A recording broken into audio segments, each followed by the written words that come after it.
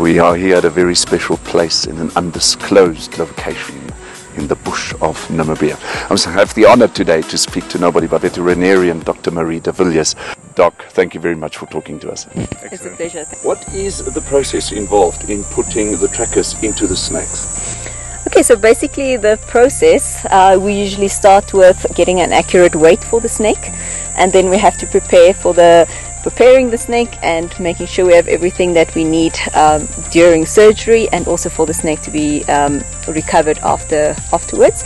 And then we would ask Francois, our snake handler, to humanely put the snake into a restraining tube, a Perspex tubes, where we then put in some gas anesthetic into the one side.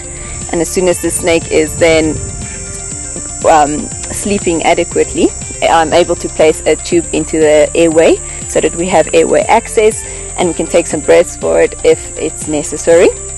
Then we would scrub and prepare the surgical site aseptically.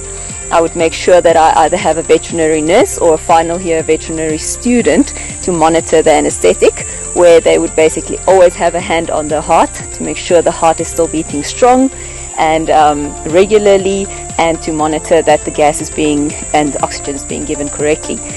Once the snake is prepared, we move into theatre, where we place it onto a sterile drape, and then I would basically make a small incision.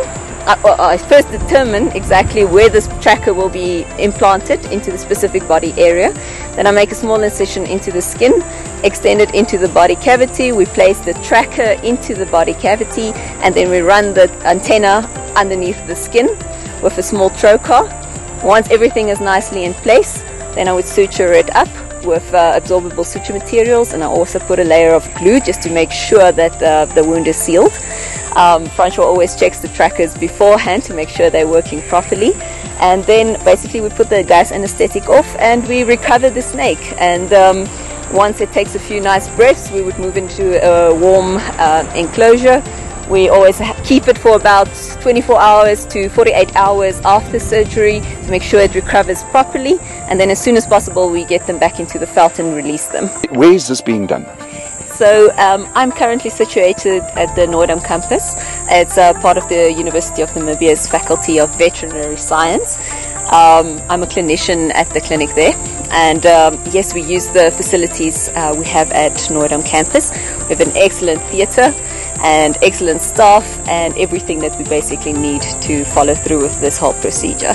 Can you tell us more when it comes to snake bites in pets and what to do? Snake envenomation is quite a common occurrence here in Namibia and in other parts of the country. So the first thing I would always like to say is don't panic. Panicking never helped anyone.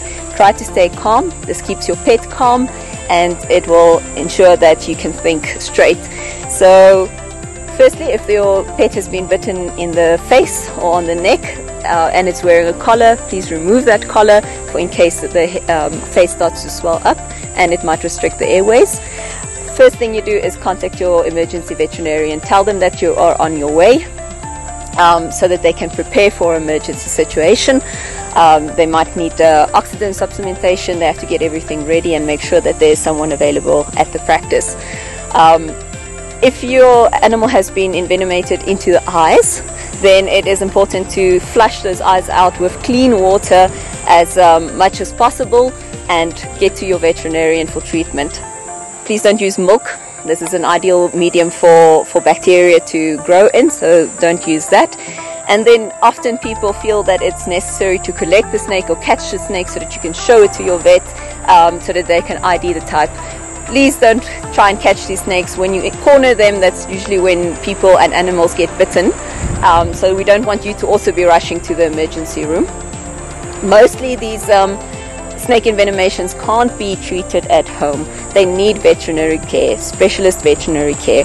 The most important thing for you to do is to recognize the symptoms and the signs, and then to keep your pet calm, keep calm, and get to your vet as soon as possible.